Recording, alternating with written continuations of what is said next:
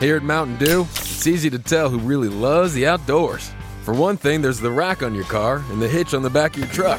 There's your garage full of toys, from dirt bikes to wakeboards. And there's your cooler full of Mountain Dew, always at the ready. Because when it's time to get out there, climb into your deer stand or your fishing boat, a cooler of ice-cold Mountain Dew, that's as important a piece of outdoor gear as your spinning rod or your four-wheeler. Mountain Dew. Get out and do.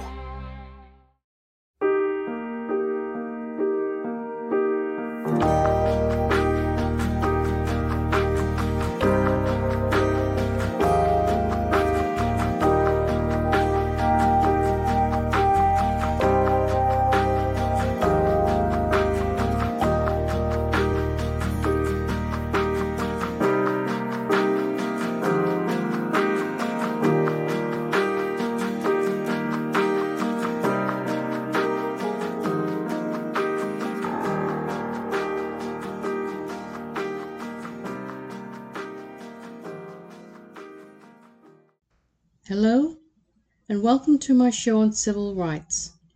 My name is Barbara Bullen, and I'm one of the radio hosts for the New Heights Show on Education and the New Heights Educational Group. I hope you enjoy the show, and am asking our listeners to consider becoming a sponsor. This show is pre-recorded. This show is based on the life of Frederick Douglas, who wrote 3 autobiographies. I will continue with a second autobiography written by Frederick Douglas, which is My Bondage and My Freedom, which each week I will read to you certain portions of each chapter. The ebook can be downloaded from www.gutenberg.org/files/202/202-h.htm. Chapter 21, My Escape from Slavery. I will now make the kind reader acquainted with the closing incidents of my life as a slave, having already trenched upon the limit allotted to my life as a freeman. Before, however, proceeding with this narration, it is, perhaps, proper that I should frankly state in advance my intention to withhold a part of the connected with my escape from slavery. There are reasons for this suppression which I trust the reader will deem altogether valid. It may be easily conceived that a full and complete statement of all facts pertaining to the flight of a bondman might implicate and embarrass some who may have wittingly or unwittingly assisted him, and no one can wish me to involve any man or woman who has befriended me even in the liability of embarrassment or trouble. Keen is the scent of the slaveholder, like the fangs of the rattlesnake. His malice retains its poison long, and although it is now nearly 17 years since I made my escape, it is well to be careful in dealing with the circumstances relating to it. Were I to give but a shadowy outline of the process adopted with characteristic aptitude, the crafty and malicious among the slaveholders might possibly hit upon the track I pursued, and involve someone in suspicion which, in a slave state, is about as bad as positive evidence. The colored man there must not only shun evil, but shun the very appearance of evil, or be condemned as a criminal. A slaveholding community has a peculiar taste for ferreting out offenses against the slave system, justice there being more sensitive in its regard for the peculiar rights of the system than for any other interest or institution. By stringing together a train of events and circumstances, even if I were not very explicit, the means of escape might be ascertained, and, possibly, those means be rendered thereafter no longer available to the liberty-seeking children of bondage I have left behind me. No anti-slavery man can wish me to do anything favoring such results, and no slaveholding reader has any right to expect the impartment of such information. While, therefore, it would afford me pleasure, perhaps would materially add to the interest of my story, were I at liberty to gratify a curiosity which I know to exist in the minds of many as to the manner of my escape. I must deprive myself of this pleasure and the curious of the gratification where such a statement of facts would afford. I would allow myself to suffer under the greatest imputations that evil-minded men might suggest, rather than exculpate myself by explanation, and thereby run the hazards of closing the slightest avenue by which a brother in suffering might clear himself of the chains and fetters of slavery. The practice of publishing every new invention by which a slave is known to have escaped from slavery has neither wisdom nor necessity to sustain it. Had not Henry Box Brown and his friends attracted slaveholding attention to the manner of his escape, we might have had 1,000 Box Browns per annum. The singularly original plan adopted by William and Ellen Crafts perished with the first using, because every slaveholder in the land was apprised of it. The salt-water slave who hung in the guards of a steamer, being washed 3 days and 3 nights, like another Jonah, by the waves of the sea, has by the publicity given to the circumstance set a spy on the guards of every steamer departing from southern ports. Life as a freeman.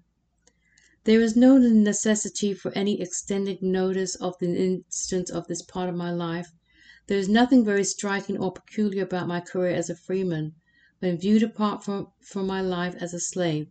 The relation subsisting between my early experience and that which I am now about to narrate is perhaps my best apology for adding another chapter in this book. Disappearing from the kind reader in a flying cloud or balloon, pardon the figure, driven by the wind, and knowing not where I should land, whether in slavery or in freedom, it is proper that I should remove at once all anxiety by frankly making known where I alighted. The flight was a bold and perilous one, but here I am, in the great city of New York, safe and sound, without loss of blood or bone. In less than a week after leaving Baltimore, I was walking amid the hurrying throng, and gazing upon the dazzling wonders of Broadway. The dreams of my childhood and the purposes of my manhood were now fulfilled. A free state around me, and a free earth under my feet. What a moment was this to me! A whole year was pressed into a single day. A new world burst upon my agitated vision. I have often been asked by kind friends to whom I have told my story, how I felt when first I found myself beyond the limits of slavery. And I must say here, as I have often said to them, there is scarcely anything about which I could not give a more satisfactory answer. It was a moment of joyous excitement which no words can describe. In a letter to a friend, written soon after reaching New York, I said I felt as one might be supposed to feel on escaping from a den of hungry lions. But, in a moment like that, sensations are too intense and too rapid for words. Anguish and grief, like darkness and rain, may be described, but joy and gladness, like the rainbow of promise, defy alike the pen and pencil. For 10 or 15 years I had been dragging a heavy chain, with a huge block attached to it, cumbering my every motion. I had felt myself doomed to drag this chain and this block through life. All efforts before to separate myself from the hateful encumbrance had only seemed to rivet me the more firmly to it. Baffled and discouraged at times, I had asked myself the question, may not this, after all, be God's work? May he not, for wise ends, have doomed me to this lot? A contest had been going on in my mind for years, between the clear consciousness of right and the plausible errors of superstition, between the wisdom of manly courage and the foolish weakness of timidity. The contest was now ended. The chain was severed. God and right stood vindicated. I was a free man, and the voice of peace and joy thrilled my heart. Free and joyous, however, as I was, joy was not the only sensation I experienced. It was like the quick blaze, beautiful at the first, but which, subsiding, leaves the building charred and desolate. I was soon taught that I was still in an enemy's land. A sense of loneliness and insecurity oppressed me sadly. I had been but a few hours in New York before I was met in the streets by a fugitive slave well known to me, and the information I got from him respecting New York did nothing to lessen my apprehension of danger. The fugitive in question was Allender's Jake in Baltimore, but, said he, I am William Dixon in New York. I knew Jake well, and knew when Tolly Allender and Mr. Price, for the latter employed Master Hugh as his foreman in his shipyard on Fells Point, made an attempt to recapture Jake and failed. Jake told me all about his circumstances and how narrowly he escaped being taken back to slavery, that the city was now full of Southerners returning from the Springs, that the black people in New York were not to be trusted, that there were hired men on the lookout for fugitives from slavery, and who for a few dollars would betray me into the hands of the slave catchers, that I must trust no man with my secret, that I must not think of going either on the wharves to work or to a boarding house to board, and, worse still, this same Jake told me it was not in his power to help me. He seemed, even while cautioning me, to be fearing lest, after all, I might be a party to a second attempt to recapture him. Under the inspiration of this thought, I must suppose it was, he gave signs of a wish to get rid of me, and soon left me his whitewash brush in hand, as he said, for his work. He was soon lost to sight among the throng, and I was alone again, an easy prey to the kidnappers, if any should happen to be on my track. Right now, you might be struggling through your classes or even failing them. You might be worried that you may not finish high school. There might have even been a thought that you may not be smart enough. Well, the New Heights Educational Group begs to differ. We not only think you are smart enough, but with our help, you will complete your high school diploma. The New Heights Educational Group strives to improve your academic success through its tutoring services. To learn more, please visit newheightseducation.org and contact us. New Heights Educational Group, educational resources to help reach your goals. Hello, listeners. If you're enjoying the New Heights show on education and want to support or donate to our organization, please visit www.newheightseducation.org. And while you're there, check out our online store.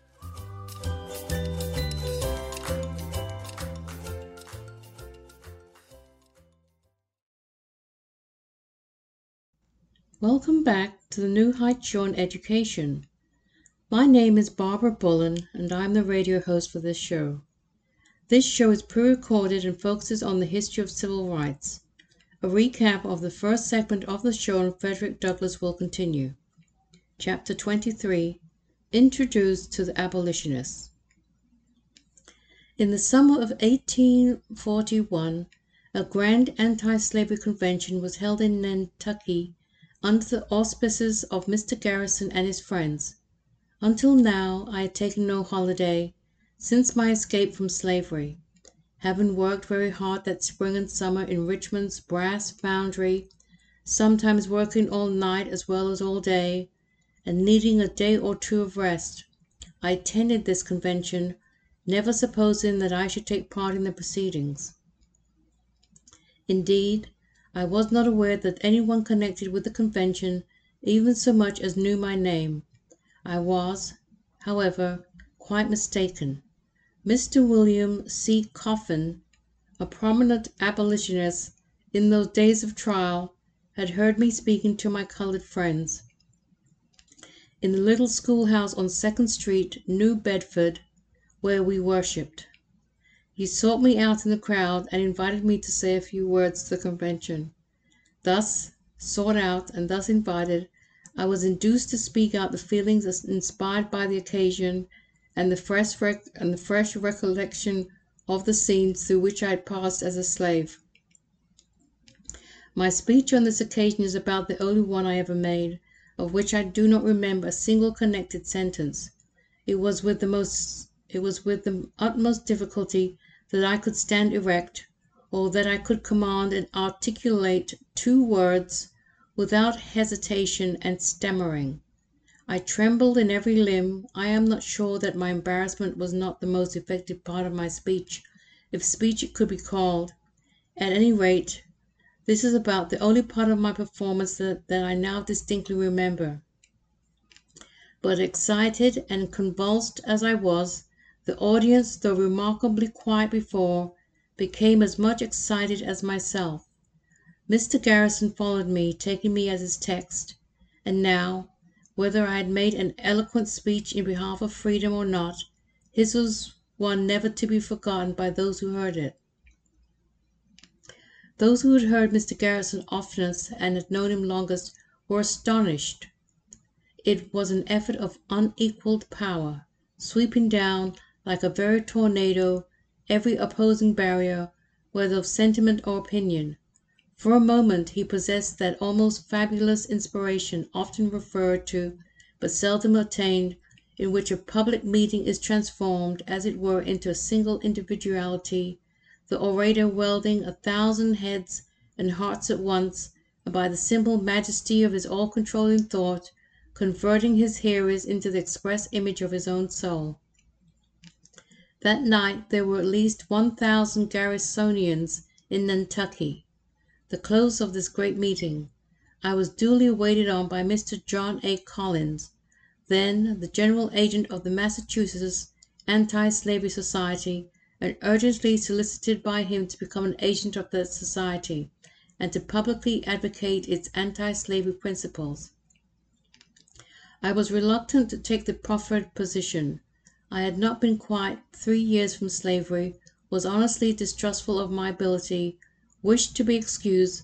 Publicity exposed me to discovery and arrest by my master, and other objections came up, but Mr. Collins was not to be put off, and I finally consented to go out for 3 months, for I supposed that I should have got to the end of my story and my usefulness in the length of time.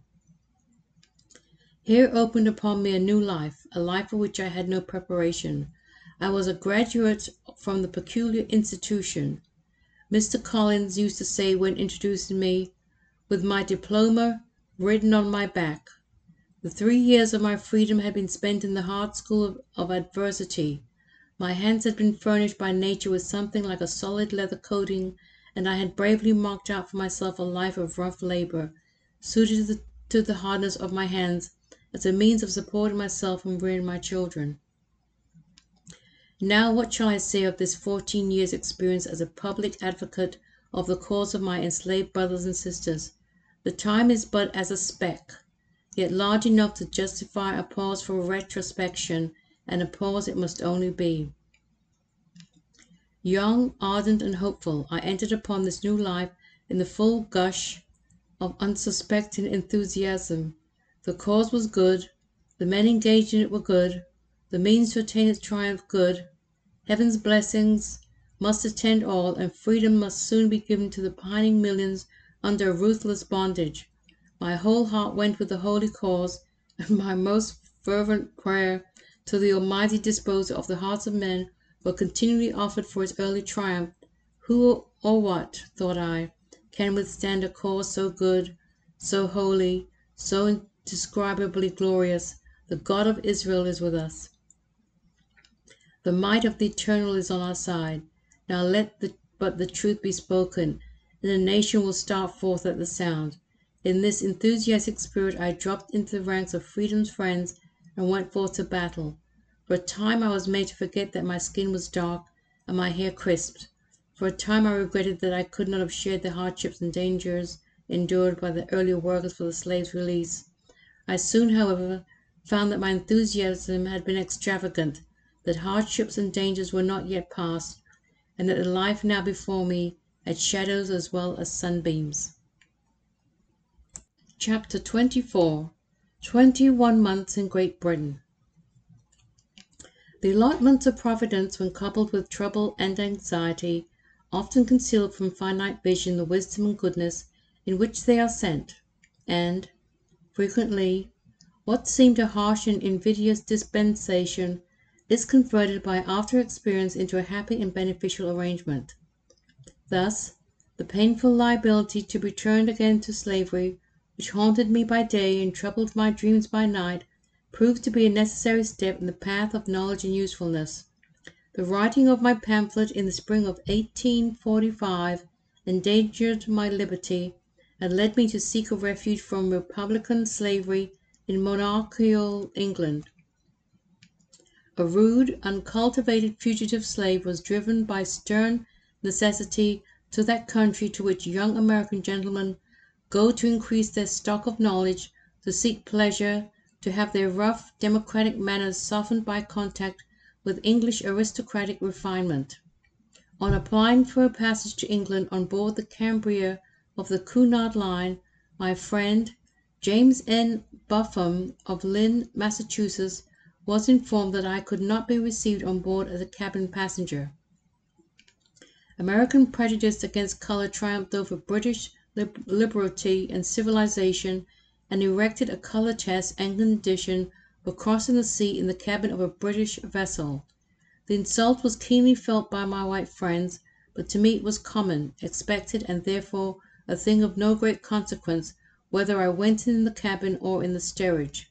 Moreover, I felt that if I could not go into the first cabin passengers could come into the second cabin, and the result justified my anticipations to the fullest extent.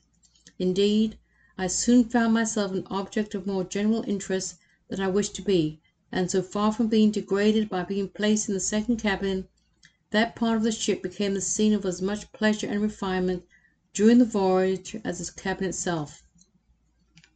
The Hutchinson family, celebrated vocalists, fellow passengers, often came to my rude forecastle deck and sung their sweetest song, enlivening the place with eloquent music as well as spirited conversation during the voyage. In 2 days after leaving Boston, one part of the ship was about as free to me as another. My fellow passengers not only visited me, but invited me to visit them on the saloon deck. My visits there, however, were but seldom. I preferred to live within my privileges and keep upon my own premises. I found this quite as much in accordance with good policy as with my own feelings. The effect was that with the majority of the passengers all color distinctions were flung to the winds, and I found myself treated with every mark of respect from the beginning to the end of the voyage, except in a single instance, and in that I came near being mobbed for complying with an invitation given me by the passengers and the captain of the Cambria to deliver a lecture on slavery. Our New Orleans and Georgia passengers were pleased to regard my lecture as an insult offered to them and swore I should not speak. They went so far as to threaten to throw me overboard, but for the firmness of Captain Judkins, probably would have, under the inspiration of slavery and brandy, attempted to put their threats into execution. I have no space to describe the scene, although its tragic and comic peculiarities are well worth describing. An end was put to the melee by the captain's calling the ship's company to put the salt water mobocrats in irons, as this determined order. The gentlemen of the lash scampered, and for the rest of the voyage conducted themselves very decorously.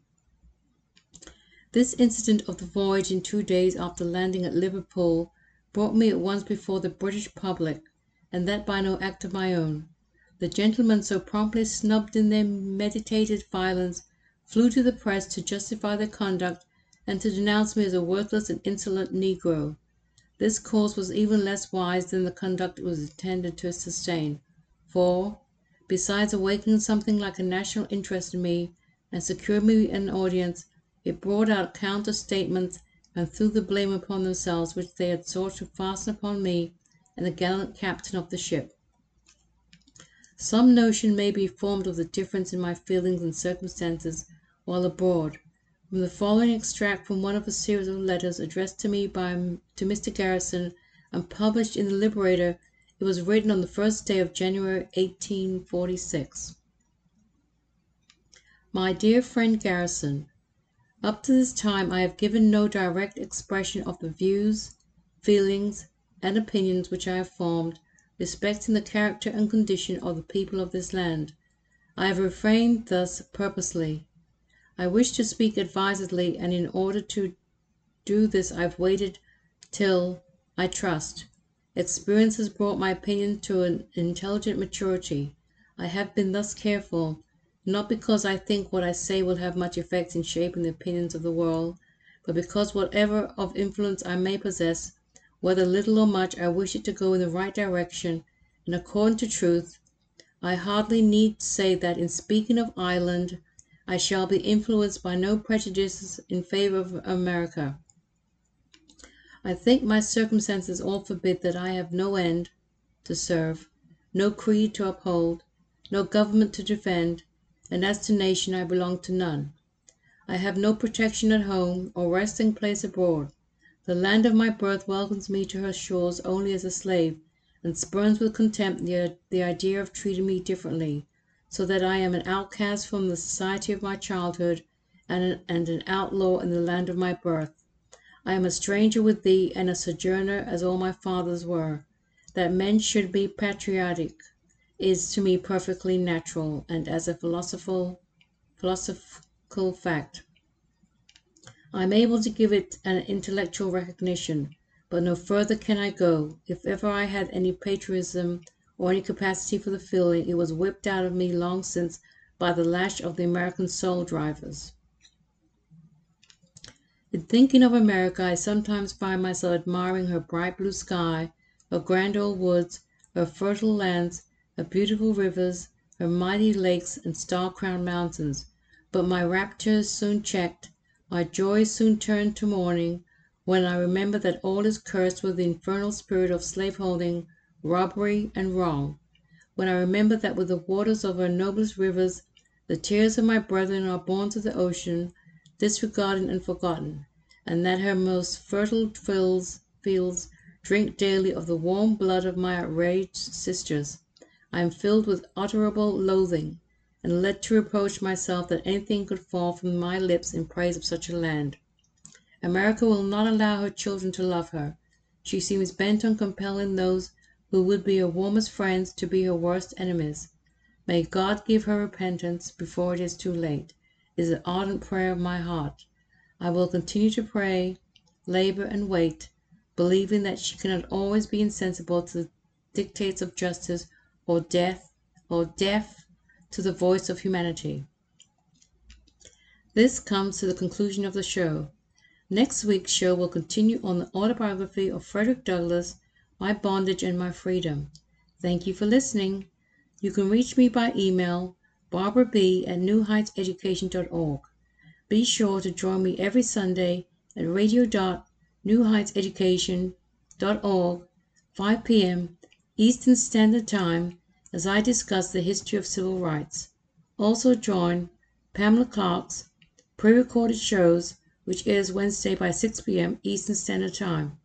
Civil rights is our right. Have a great week.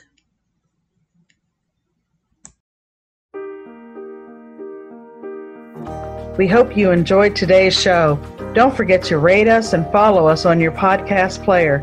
Check out our show page, radio.newheightseducation.org, for monthly announcements and other happenings.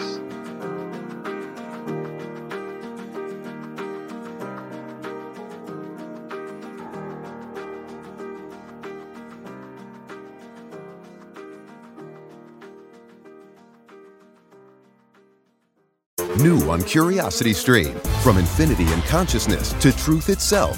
Join YouTube sensation Diana Physics Girl Cowern as she breaks down her most difficult concepts for the masses on Proof of Concept. Plus, the Marx Brothers. How do you like that? Joan Rivers. Oh, please. Richard Pryor.